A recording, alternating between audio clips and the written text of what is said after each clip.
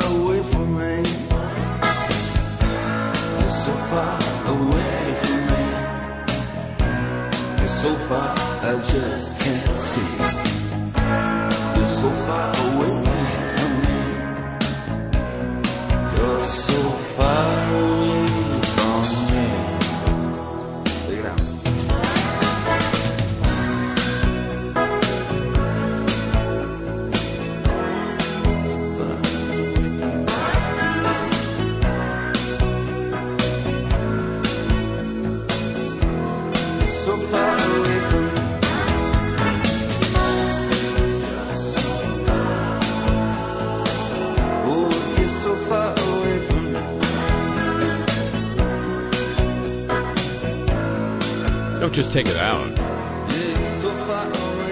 Wipe it down with alcohol. Or soap and water. You don't have to be a fanatic about it. From the home of the homeless, place where self-isolation is not a mandate, it's a lifestyle, I'm Harry Shearer, welcoming you to this highly private yet public edition of the show. And now, ladies and gentlemen, news of the warm. Yes, climate change continues even through this. Think of it. Soft, listen to the warm.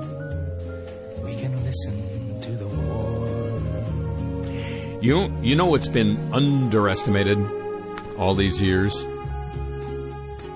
No. Not the talent of the Kardashians, methane emissions by humans. This is according to Nature magazine about nature. hence the name. Methane emissions to the atmosphere have increased by approximately 150% over the past 3 centuries. It's been difficult for researchers to determine exactly where these emissions originate. Heat-trapping gases like methane can be emitted naturally, as well as from human activity. Are we eating more beans? What? University of Rochester researchers Benjamin Hmiel and their collaborators, along with Vasily Petrenko, measured methane levels in ancient air samples. Those must be good, and found that scientists have been vastly underestimating the amount of methane humans are emitting into the atmosphere via fossil fuels. In a paper published in Nature, the researchers indicate that reducing fossil fuel use is a key target in curbing climate change. So let's bail out those oil companies, won't we? Methane is the second largest anthropogenic contributor to global warming, that is, originating from human activity, after carbon dioxide. But compared to carbon dioxide, methane has a relatively short shelf life. You know this. You've heard this here before. Now you're hearing it again. If we stopped emitting all carbon dioxide today, high carbon dioxide levels in the atmosphere would still persist for a long time, says one of the researchers. Methane is important because if we made changes to our current methane emissions, it's going to reflect more quickly, he says. Scientists are able to accurately quantify the total amount of methane emitted to the atmosphere each year, but it's difficult to break down this total into its individual components. Which portions originate from fossil sources, which are biological? I know you've asked yourself that over and over again. How much methane is released naturally? How much is released by human activity? Well, these researchers turned to the past by drilling and collecting ice cores from Greenland. I know it sounds like a summertime treat, but it's not. The ice core samples act like time capsules. They contain air bubbles with small quantities of ancient air trapped inside. By measuring the carbon-14 isotopes from more than 200-year-old air, researchers found that almost all of the methane emitted to the atmosphere was biological in nature until about 1870. That's when the fossil component began to rise rapidly. The timing, you won't be surprised to learn, coincides with a sharp increase in the use of fossil fuels. The levels of naturally released fossil methane are about 10 times lower than previous research reported. Given the total fossil emissions measured in the atmosphere today, these researchers deduce that the man-made fossil component is higher than expected, 20 to 40% higher. So if anthropogenic methane emissions make up a larger proportion of the total, reducing emissions from human activities like fossil fuel extraction and use will have a greater impact on curbing future global warming than scientists previously thought. You bad scientists, you! Tropical forests are taking up less carbon dioxide from the air, reducing their ability to act as carbon sinks and bringing closer the prospect of accelerating climate breakdown. I was almost breaking down myself there. No more sinks, eh? The Amazon could turn instead into a source of carbon in the atmosphere instead of an absorber of the gas as soon as the next decade, owing to the damage caused by loggers, and farming interests and the impacts of the climate crisis, new research has found, according to The Guardian.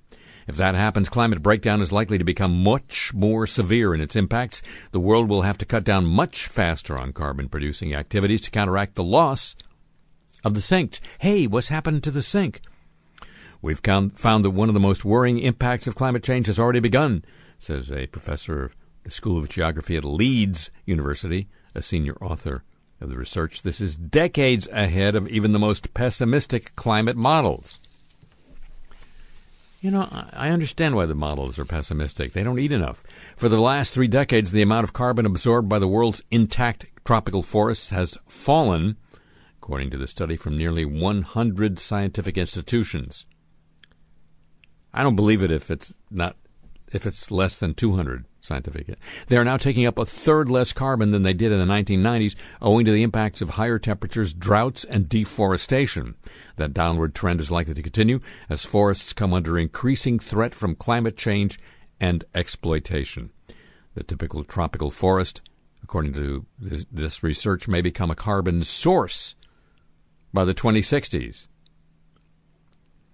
at this year's UN climate talks to be held in Glasgow in November. If you can get to Glasgow in November, many countries are expected to come forward with plans to reach net zero emissions by mid-century, but some rich countries and many companies plan to reduce their emissions via offsetting, often by preserving, replanting, or growing new forest. This research shows that relying on tropical forests is unlikely to be enough to offset large-scale emissions. But, maybe nature is providing the answer in the form of this virus because emissions are going down while we're all sitting at home. Maybe the virus is the answer. No, the movement of sea ice between Arctic countries is expected to significantly increase this century. Who knew? I didn't know that sea ice was moving between Arctic countries. This raises the risk of more widely transporting pollutants like microplastics and oil, according to new research from Colorado University, Boulder. The study in American Geophysical Union journal Earth's Future predicts that by mid-century, the average time it takes for sea ice to travel from one region to another will decrease by more than half. The amount of sea ice exchanged between Arctic countries like U.S., Norway, Canada, and Russia will more than triple. Speaking of ice, during the exceptionally warm Arctic summer of 2019, Greenland lost 600 billion tons of ice, enough to raise global sea levels by 2.2 millimeters in 2 months. The twos are wild. On the opposite pole, Antarctica continued to lose mass in the Amundsen embayment and Antarctic Peninsula, but saw some relief in the form of increased snowfall in Queen Maud Land, in the eastern part of the continent. So, the poles give and they take. These new findings and others by glaciologists at UC Irvine and NASA's Jet Propulsion Lab are the subject of a paper published in Geophysical Research Letters. We knew this past summer had been particularly warm in Greenland, melting every corner of the ice sheet, but the numbers are enormous, says the lead author of UC Irvine, Isabella Velikonja. In Antarctica, the mass loss in the west proceeds unabated, which is very bad news for sea level rise, she said, but we also observe a mass gain in the Atlantic sector of East Antarctica, which helps mitigate the enormous increase in mass loss we've seen over the last 2 decades in other parts of the continent. You know who's not doing well with all this? The monarch butterfly. The yearly count of monarchs overwintering in Mexico, released this week, shows a decrease of 53% in last year's count, well below the threshold at which government scientists predict the migration of the butterflies could collapse. Tom? It could collapse. That's good. Scientists estimate that 6 hectares, I don't think Americans know enough about hectares, do you?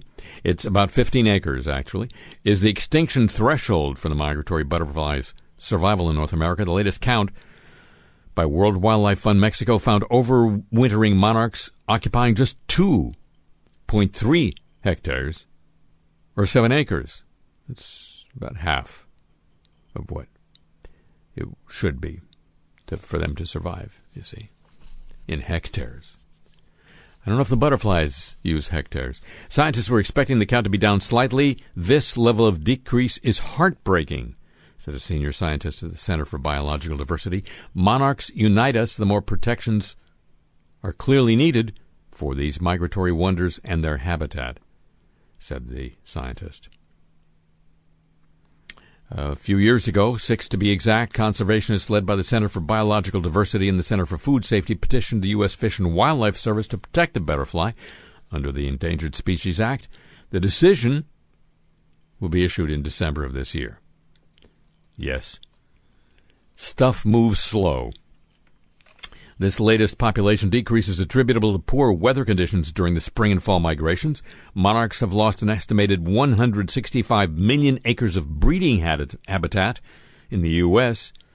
due to herbicide spraying and development. They didn't develop the herbicide. You know what I mean. Monarch caterpillars only eat milkwood. Only milkwood. That's Dylan Thomas classic but the plant has been devastated by increased herbicide spraying in conjunction with corn and soybean crops that have been genetically engineered to tolerate direct herbicide spraying. In addition to our old friend glyphosate, Roundup to you and me, monarchs are threatened by other herbicides and by neonicotinoid insecticides that are toxic to young caterpillars and decrease the health of adult butterflies. So it's not just the bees. And an ironic bit of news at this point in time, the Heartland Institute is undergoing its second leadership change in less than a year. The group, which rejects climate science, according to Science magazine, well, I bet they don't even subscribe. The group is ousting its president, Frank Lassie, after being buffeted by financial turbulence that led to significant layoffs, according to sources close to Heartland. He's being kicked out, one source said. HuffPost reported earlier this year that former staffers blamed Lassie for blowing through the group's budget. These assertions came as the Heartland Institute hired a 19-year-old German woman to publicly reject climate science. That was an attempt to establish her as an anti-Greta Thunberg figure and to raise money. The Heartland spokesman did not respond to comment. James Taylor, director of Heartland's Center for Climate and Environmental Policy, is supposedly a candidate. He has been passed over twice before, briefly left Heartland to open a small pro-fracking think tank, then later returned to Heartland. Last June, the then-president, former Congressman Tim Huelskamp, abruptly parted ways with the group. He was a three-term Republican congressman from Kansas, go figure, and a former chairman of the House Tea Party caucus. Lassie, former member of the Wisconsin State Senate and Assembly and an ally of former Governor Scott Walker, oversaw a tumultuous period for Heartland Institute. The Chicago-based group recently laid off about half of its employees. It has received millions of dollars in funding from the energy industry over the years, a lot of it from Coke. We are Coke. No, we aren't. Not anymore. Many of those contributions have dried up as major players in the oil and gas industry like ExxonMobil backed away from denying climate change. Other funders, such as Murray Energy, have gone bankrupt. Hey, Murray, what happened to you? You look bankrupt. Apparently there's no money anymore in climate change denial. News of the Warm, a copyrighted feature of this broadcast. And now, ladies and gentlemen, news of the Olympic movement.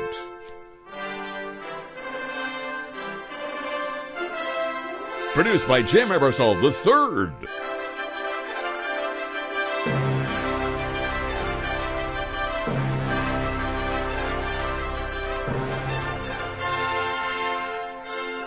This week we addressed the question, can a movement be moved?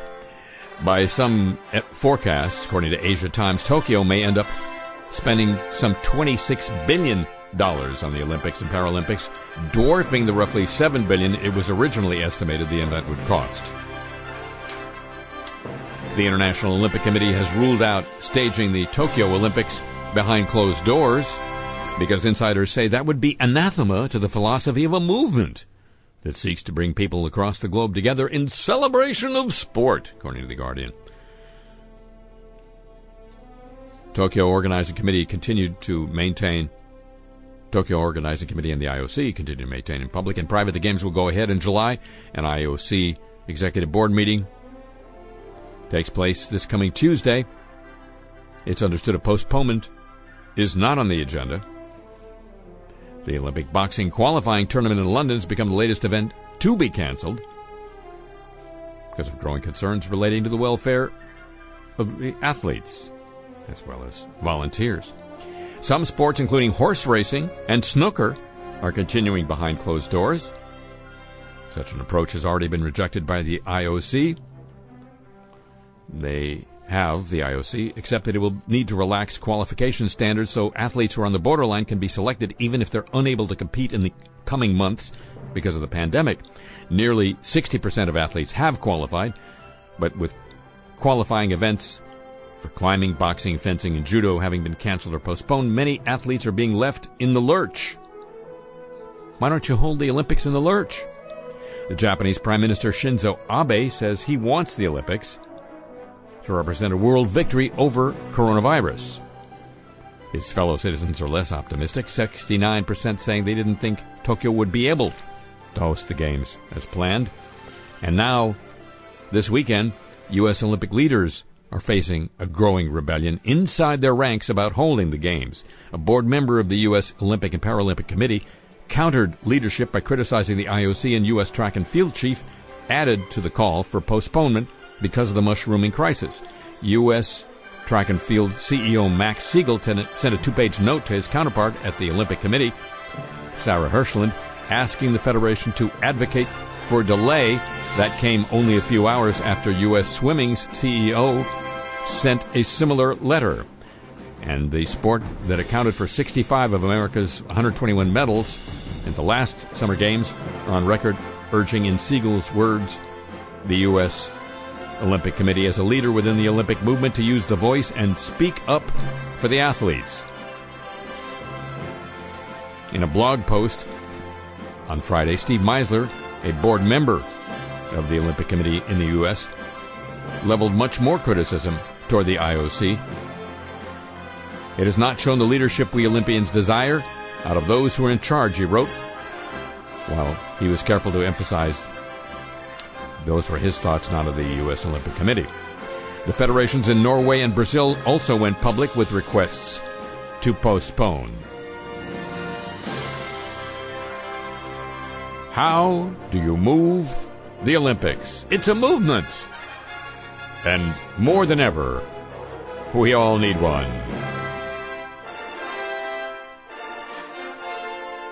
Every day.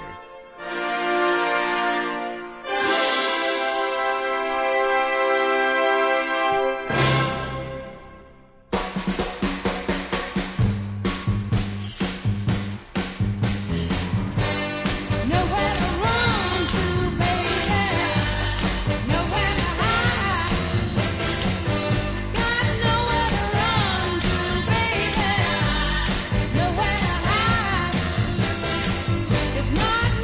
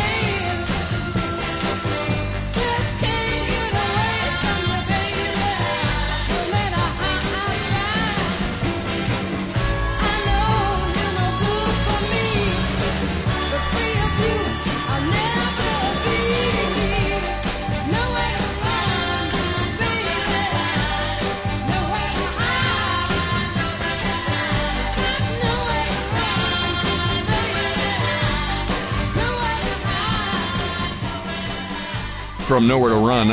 I'm Harry Shearer, and this is the show. Sharing with you at this moment, because neither of us has anything better to do, right? A piece from the Washington Post over the weekend. U.S. intelligence agencies were issuing ominous classified warnings in January and February about the global danger posed by the coronavirus. At the same time that President Trump and lawmakers played down the threat and failed to take action that might have slowed the spread of the pathogen. That's according to U.S. officials familiar with spy agency reporting. Take that as you will. The intelligence reports didn't predict when the virus might land on U.S. shores or recommend particular steps that public health officials should take. That, of course, was suggested by a separate operation, a tabletop exercise at Johns Hopkins last October that rehearsed what federal and state officials might need to do in case of a pandemic. Not a coincidence, right? The intelligence reports did track the spread of the virus in China and later in other countries and warned that Chinese officials appeared to be minimizing the severity of the outbreak. Well, they got that right. Taken together, the reports and warnings painted an early picture that who could have known about? A picture of a virus that showed the characteristics of a globe-encircling pandemic. Despite that constant flow of reporting, President Trump continued publicly and privately to play down the threat the virus posed to Americans. Lawmakers, too, did not grapple with the virus in earnest until this month as officials scrambled to keep citizens in their homes and hospitals braced for a surge in patients. Hey, surges are good. We've learned that. Intelligence agencies have been warning on this since January, said a U.S. official who had access to the intel reporting that was sent to members of Congress and their staffs as well as to officials in the administration, and, of course, spoke on condition of anonymity lest he get the disease or something worse. Coronavirus cases rose as President Trump said they were under control. At least 7 times over the last 2 months, he said the number of coronavirus cases in the U.S. were falling or contained even as they rose. Well, you know, up and down. They're kind of similar. You really can Donald Trump may not have been expecting this, but a lot of other people in the government were. They just couldn't get him to do anything about it. This official said the system was blinking red, unquote. Reminiscent, some might think, of a briefing given to President Bush on August 6th of 2001 about al-Qaeda preparing attacks on the United States. Red lights blinking, hair on fire. The president's spokesperson responded to this article by saying, "It's more than disgusting, despicable, and disgraceful for cowardly, unnamed sources to attempt to rewrite history. It's a clear threat to this great country," unquote. The warnings from U.S. intel agencies increased in volume. How do you do it? Volume. Toward the end of January and into early February, said officials familiar with the reports. By then, a majority of the intel reporting included in daily briefing papers and digests from the Office of the Director of National Intelligence and the CIA was about COVID-19, said officials who have read the reports. As you know, the surge in warnings coincided with a move by Senator Richard Burr, head of the Senate Intelligence Committee, to sell dozens of stocks. He issued a statement defending his sell-off, but he's going to be investigated by the Senate Ethics Committee, which is preparing to have some teeth installed for the occasion. At the State Department, personnel had been nervously tracking early reports about the virus.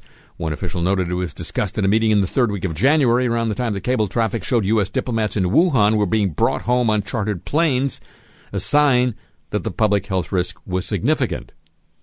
A colleague at the White House mentioned how concerned he was about the transmissibility of the virus. In January, there was obviously a lot of chatter, the official said. Inside the White House, Trump's advisors struggled to get him to take the virus seriously. according to multiple officials with knowledge of meetings among those advisors and with the president. The Health and Human Services Secretary couldn't get through to Trump to speak with him about the virus until January 18th, according to two senior administration officials. When he reached Trump by phone, the president interjected to ask about vaping and when flavored vaping products would be back on the market, according to a senior administration official. Vaping, ladies and gentlemen.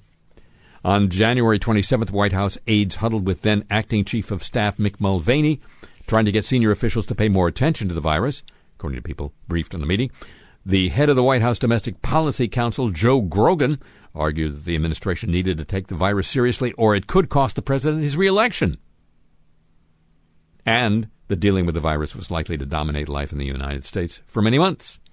Mulvaney then began convening more regular meetings. In early briefings, however, officials said President Trump was dismissive because he didn't believe the virus had spread widely through the U.S. By early February, Grogan and others worried there weren't enough tests to determine the rate of infection. Other officials, including the president's deputy national security advisor, Matt Pottinger, began calling for a more forceful response. But Trump resisted and continued to assure Americans coronavirus would never run rampant as in other countries. I think it's going to work out fine, he said on February 19th. I think when we get into April and the warmer weather, that has a very negative impact on that and that type of a virus. The coronavirus is very much under control in the U.S. He tweeted 5 days later, stock market's starting to look very good to me, unquote. Earlier that month, a senior official at the Department of Health and Human Services, Robert Kadlec, Assistant Secretary for Preparedness and Response, delivered a starkly different message to the Senate Intel Committee, joined by officials from the CIA. They told committee members that the virus posed a serious threat. No specific recommendations, he said, to get ahead of the virus and blunt its effects. Americans would need to take actions that could disrupt their daily lives, said the official. Quote, it was very alarming, unquote. Trump's insistence on the contrary seemed to rest in his relationship with China's President Xi Jinping. Trump believed President Xi was providing him with reliable information about how the virus was spreading in China, despite the intel reports that Chinese officials were not being candid. Some of Trump's advisors told him Beijing was not providing accurate numbers. Rather than press China to be more forthcoming, Trump publicly praised China's response. China's been working very hard to contain the virus, he tweeted January 24th. The United States greatly appreciates their efforts and transparency. It will all work out well, unquote. Some of Trump's advisors encouraged him to be tougher on China over its decision not to allow teams from the Centers for Disease Control into the country. The president said in one February meeting if he struck a tougher tone with China, the Chinese would be less willing to give Americans information about how they were tackling the outbreak. As the disease spread beyond China, U.S. spy agencies tracked outbreaks in Iran, South Korea, Taiwan, Italy, and elsewhere in Europe. Volume of reporting spiked. As the first cases of infection confirmed in the United States, Trump continued to insist the risk to Americans was small. Quote, I think the virus it's going to be fine, he said February 10th. Quote, we have a very small number of people in the country right now with it, he said 4 days later. It's like around 12. Many of them are getting better. Some are fully recovered already. So we're in very good shape, unquote. The president eventually changed his tone after being shown statistical models about the spread of the virus from other countries and hearing directly from the White House Coronavirus Task Force Coordinator Deborah Birx, as well as from Chief Executive last week, rattled by a plunge in the stock market, said people familiar with Trump's conversations. And, of course, now, this week, he's been having press conferences. Well, since he can't have rallies, he's been having press conferences. He'll get on TV one way or the other. Press conferences with other officials, most recently Ben Carson, but almost every day Anthony Fauci, U.S. Senior official with experience in the world of epidemics, as well as Vice President Mike Pence, the aforementioned Deborah Birx, and other officials. And the president has been caught saying things that turned out not to be true. Like Google's website, which was going to be up, the ability of Americans to get tested if they need to.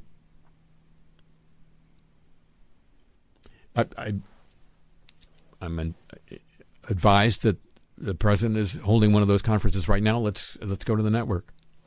So we'll see. But it's going to be incredible. That's my feeling. Dr. Fauci, I know Tony has other more scientific feelings, but we'll see. Yeah, next question. No, not you. You're nasty. Excuse me. You're very nasty, and your paper is... Oh, no, I'm sorry. You're one of ours. Go ahead. Mr. President, you may in fact think this is a nasty question. I knew it. But it really isn't, sir. I think a lot of people may be wondering about this. That's interesting because when you mention a lot of people, I know a lot of people, and they're very impressed with what we, and I mean all these extremely talented people up here, are accomplishing, especially the ones who are naughty. But go ahead. You've said many times, sir, that at this podium that nobody could have seen something like this coming. Yet there was a report on your desk when you came into office warning about a possible pandemic, and there was a simulation at Johns Hopkins last October of a serious pandemic. So okay, I was right. Again, very nasty question. You didn't even finish asking it, but just the first part was so nasty. But, Mr. President, if you had... I'll tell you what I had in case you haven't been paying attention to the last couple of years, which, knowing your reporting, is so very, very possible. Or maybe you forgot. Who knows? We'll see. But I had Democrats and their friends right here in this room pushing one hoax after another. Somehow I'm supposed to see these old reports and something at Johns Hopkins, and I mean, I'm sure they're doing terrific work, very incredible people down there, but I'm supposed to stop keeping very close watch of the coverage of the hoaxes? Then I get criticized from the other side, right? Well, sir, it's not exactly criticism. Shush, quiet. Excuse me. Did you even get the temperature test? I don't think so. Let's get him out before he infects the rest of us. Very dangerous. But I want to be fair. So let me finish answering his question. We don't want a fake charge about this too, right? So people do reports and tests and simulations all over the place, and they're great people. Maybe the best, maybe not. We'll see. But the people you see up here doing an incredible job, even while they're standing up here, you think they're doing nothing for an hour and a half each day? But nothing comes further than the truth, believe me.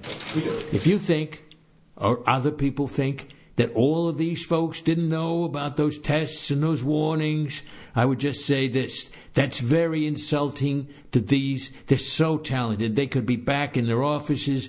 They're up here nodding, I hope. I can't see behind, but I'll watch the replay. So when the Chinese went public, and we all know they took too long, even though they're friends of mine, I'm sure President Xi's a great man. I'm sure he doesn't mind me calling it the Chinese virus. He's got bigger things on his plate, like why they didn't go public with this sooner. I mean, that's when I learned about it. But he's learned a lot. I've learned a lot. I can tell you this. If something like this happens again during my administration, like God forbid, another pandemic or this type virus type of deal, now we know, all of us up here and the rest, we know what to do, and it won't take a phone call from me or a stream of texts from whoever my acting chief of staff happens to be to get it all up and running. Again, quicker than anyone has ever seen, even including this time. So I don't know if that was a Chinese report or a Chinese simulation. Maybe it was, maybe it wasn't. But the important thing is that we'll see what happens. Thank you. Yes, you. Good. The unfair one. Thank you, Mr. President. Not you. The other unfair one behind you. Thank you, Mr. President. Yeah. Sir, do you think it's right to be constantly criticizing us at these pressers while there's a national emergency going on? That's a nice question. I've never heard that one before. And when you say constant criticism, I have to say I know what you're talking about, even though I may not. Because nobody gets more constant criticism than me, and a lot of it from the very same people who've been kicked out of this room. But, Mr. President, it's our job. Excuse me. Many people ask me why I put up with it, and I say, I don't know.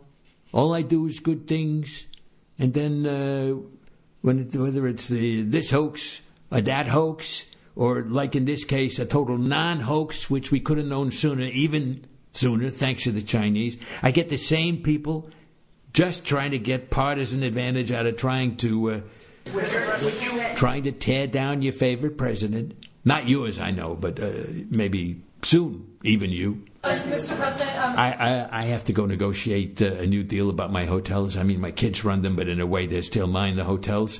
And also in a very real sense, my kids. So Mike is going to take over after a brief pause. Thank you. Thank you, everybody.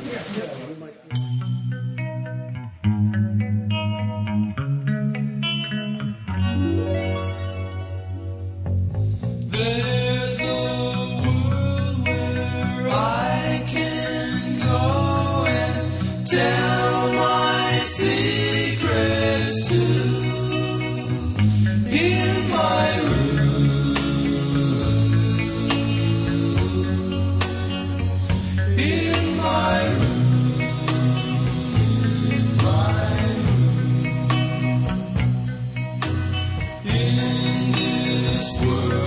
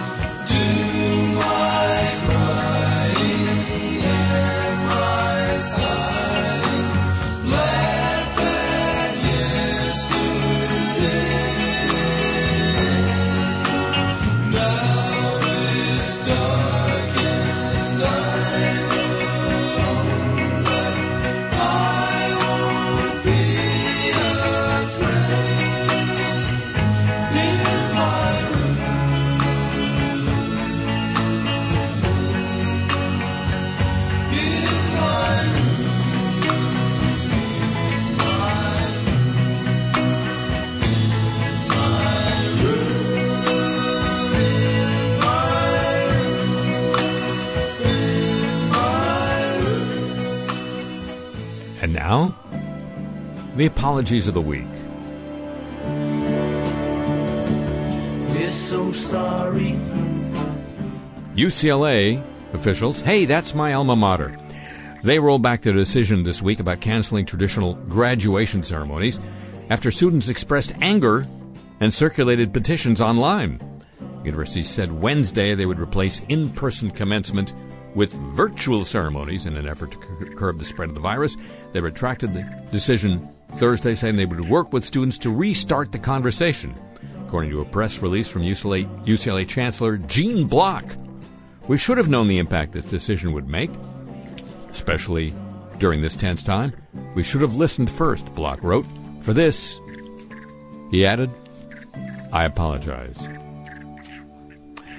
An email sent out by a landlord telling tenants who work in the restaurant industry to find alternate ways to pay rent if they're out of work due to the coronavirus or face aggressive removal blew up on Twitter. The landlord has apologized, according to Newsweek. A Twitter user posted the screenshot from her friend's Instagram story, writing that the Indianapolis-based landlord sent out the email to tenants. It targeted tenants that may work in the service industry who've been struggling as restaurants closed or are forced to only take out services during the virus. Quote, most of our tenant pool is not in the restaurant industry. If you are, now is the time to use your savings to pay your rent first, the message says. Tap your rainy day fund, because it's raining. If you're out of savings, you need to tap your 401k, unquote. The email then goes on to list alternative methods of gathering the funds. If you don't have retirement funds, you need to borrow money from your parents and relatives. If you don't have parents or relatives, you need to sell your car. You should pay your rent before you pay your car payment, your utilities, your cell phone, or even food. It's better to go to a food bank than to be homeless, unquote. The last of the screenshot says the landlord's actions are for the good of all tenants, and they will remove non-paying tenants. We can't let a few non-paying tenants bring down the whole ship. In an email to Newsweek, the landlord sent out a message of remorse. Quote, I realize I made a significant mistake and offended my tenants in the community. The message I sent was completely insensitive on my part, so I sent an apology to my tenants within a few hours and apologized for my ignorance, insensitivity, and callousness. I also tendered my resignation to my partners from day-to-day operations. I'm disappointed in myself, and I let down people I care about. It pains me to offend those in the restaurant industry because I was a server for many years to pay my way through school, and those years were some of the best of my life. I wish health and calm for our tenants and for all of our community in these tough times. Yeah, calm. That's what he's peddling. True story. I was in a recording studio once working on a song that had the word pant load in the lyrics sort of as a placeholder for what the real lyric is going to be. And I checked with thesaurus.com to get a less unsavory synonym for pant load. And the response thesaurus.com had was, did you mean landlord? YouTuber Nikki DeMar has apologized after being slammed and accused of being a racist over a coronavirus TikTok video. The 24-year-old had filmed herself getting her nails done while wearing a mask, with the tune It's Corona Time playing in the background. Social media users called the influencer, well, she's an influencer, a racist due to the fact that the lady doing her nails appeared to be Asian. DeMar insisted in her latest clip, I would have done that video regardless of who was doing my nails. I see everyone equally, so I truly didn't see the problem until someone texted me, unquote. One person told her she looked privileged, making some poor lady work while she was out getting her nails done. Others insisted she couldn't have gone out in public in the first place. DeMar pointed out this was filmed a week ago. Then I was informed, she thought the backlash was about going out in public. Then I was informed about xenophobia. I don't know if I'm pronouncing that right. Sorry if I'm not. I understand how it looked that way, and I'm not making this video to be like I did nothing wrong, insisting she's a, quote, grown-ass woman, unquote. She's an influencer. Oh. DeMar finished the clip by saying, I can't be so thoughtless and impulsive and dumb when doing something for humor. I'll apologize for my mistake, but I'm not racist, and I know who I am, and it is what it is, before getting emotional and turning off the camera. The original video has been deleted. That is grown-ass. Gay plus-size model Michael McCauley is addressing racist social media posts of his that resurfaced on Twitter just as he was being profiled in Abercrombie & Fitch's new ad campaign about inclusiveness. That's rotten timing. Queerty.com ran an interview with Macaulay last weekend during which he touted the importance of diverse representation. Shortly after the interview was published, a number of racist social media posts written by him began recirculating on social media. In one of the posts, he blasted members of Black Lives Matter, calling them a group of extremists. In another, he bemoaned the activist group for blocking the streets and making him late for a meeting. In another, he took aim at Jada Pinkett Smith for her stance on hashtag Oscars so white, then complained the Grammys don't nominate enough white artists. Then he took to Twitter, unquote. No, sorry, quote first, unquote later. I want to address the comments that were recently brought to light from several years ago. They were not intended to be hurtful. I realize how insensitive they are, and I'm sorry for the harm they caused. Thank you. He shared the post on Instagram, but deactivated the comments. That'll lure. Craig Fugate, former head of FEMA under President Obama, apologized for storming off the set and uttering a profanity during a segment on MSNBC. If you can't utter a profanity on MSNBC, where? In a tweet posted shortly after his appearance, Fugate apologized to anchor Katie Tour and the MSNBC audience. At the point I'm not helping, time to step back, he wrote.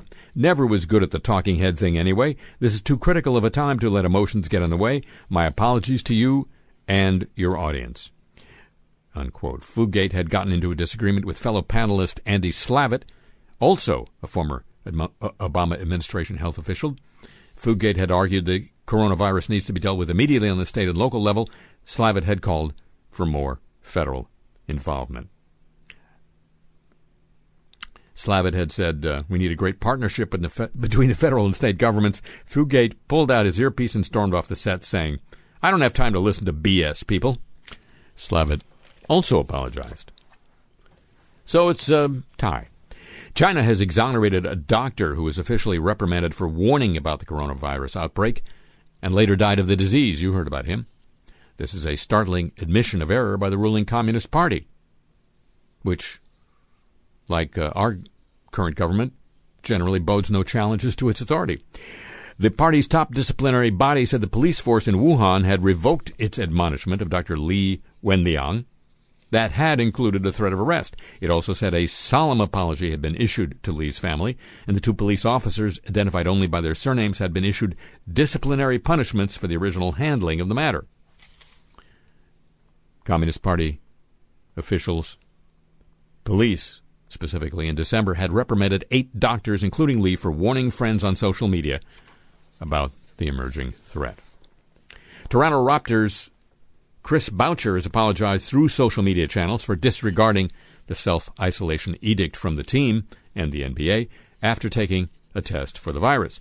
Boucher was spotted shopping at a downtown Toronto shop, Loblaws, after he'd been tested for the virus following the team's return from a western road trip. A few days ago, I broke our team-mandated self-quarantine, he said.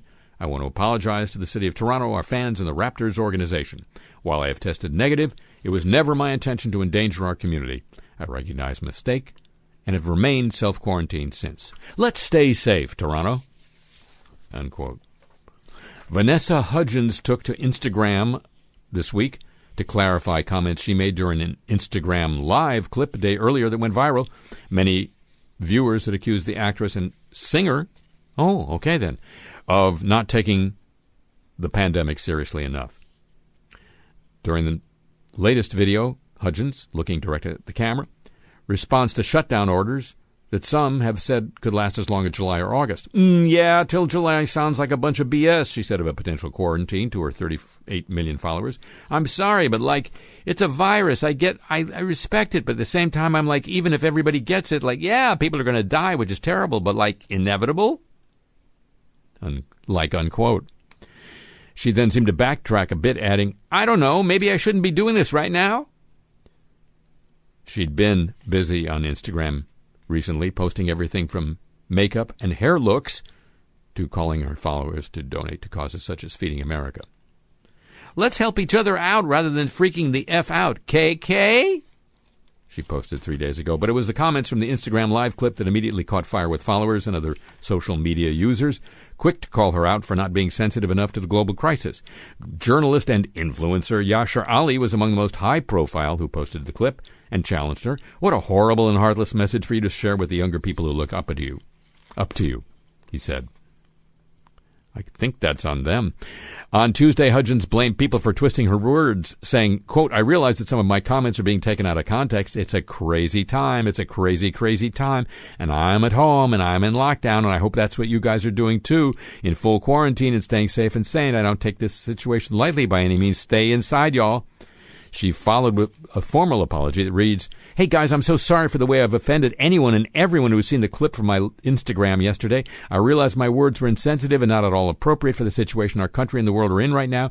This has been a huge wake-up call about the significance my words have. Now more than ever, I'm sending safe wishes to everyone to stay safe and healthy during this crazy time, unquote, which only proves that was written by her lawyers, because they don't say nearly as often as she did. The apologies of the week, ladies and gentlemen, a copyrighted feature of this broadcast.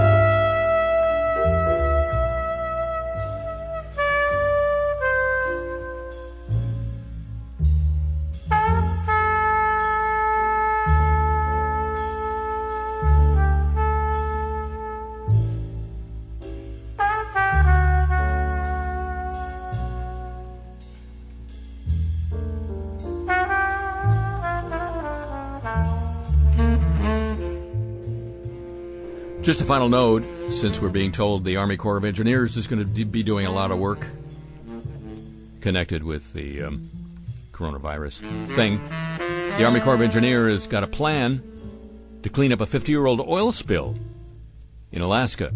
They did the Corps of Engineers, a steel pipeline to carry fuel over 600 miles from Haines to Fairbanks in the 1950s.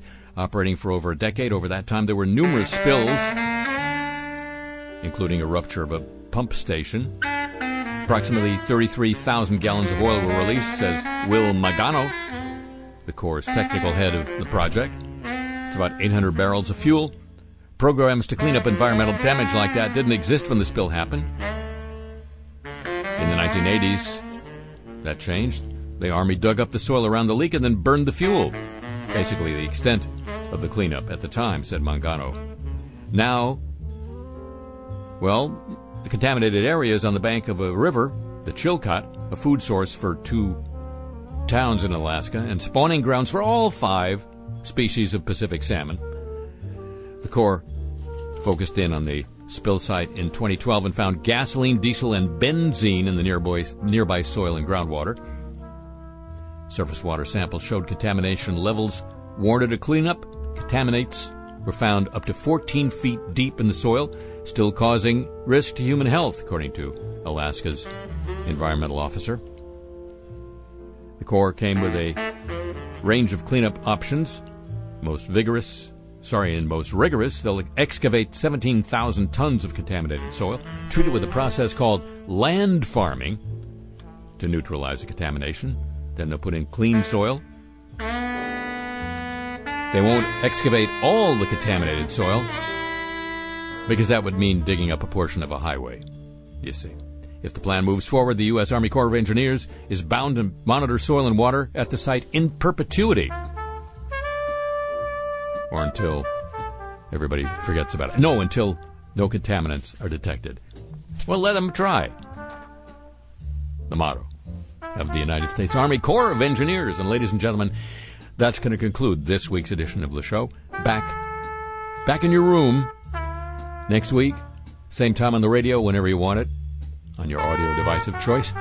The email address for this program, a chance to get Cars I Talk t-shirts and the audio music playlist of what you hear here, all at harryshearer.com. And I'm on Twitter at the Harry Shearer.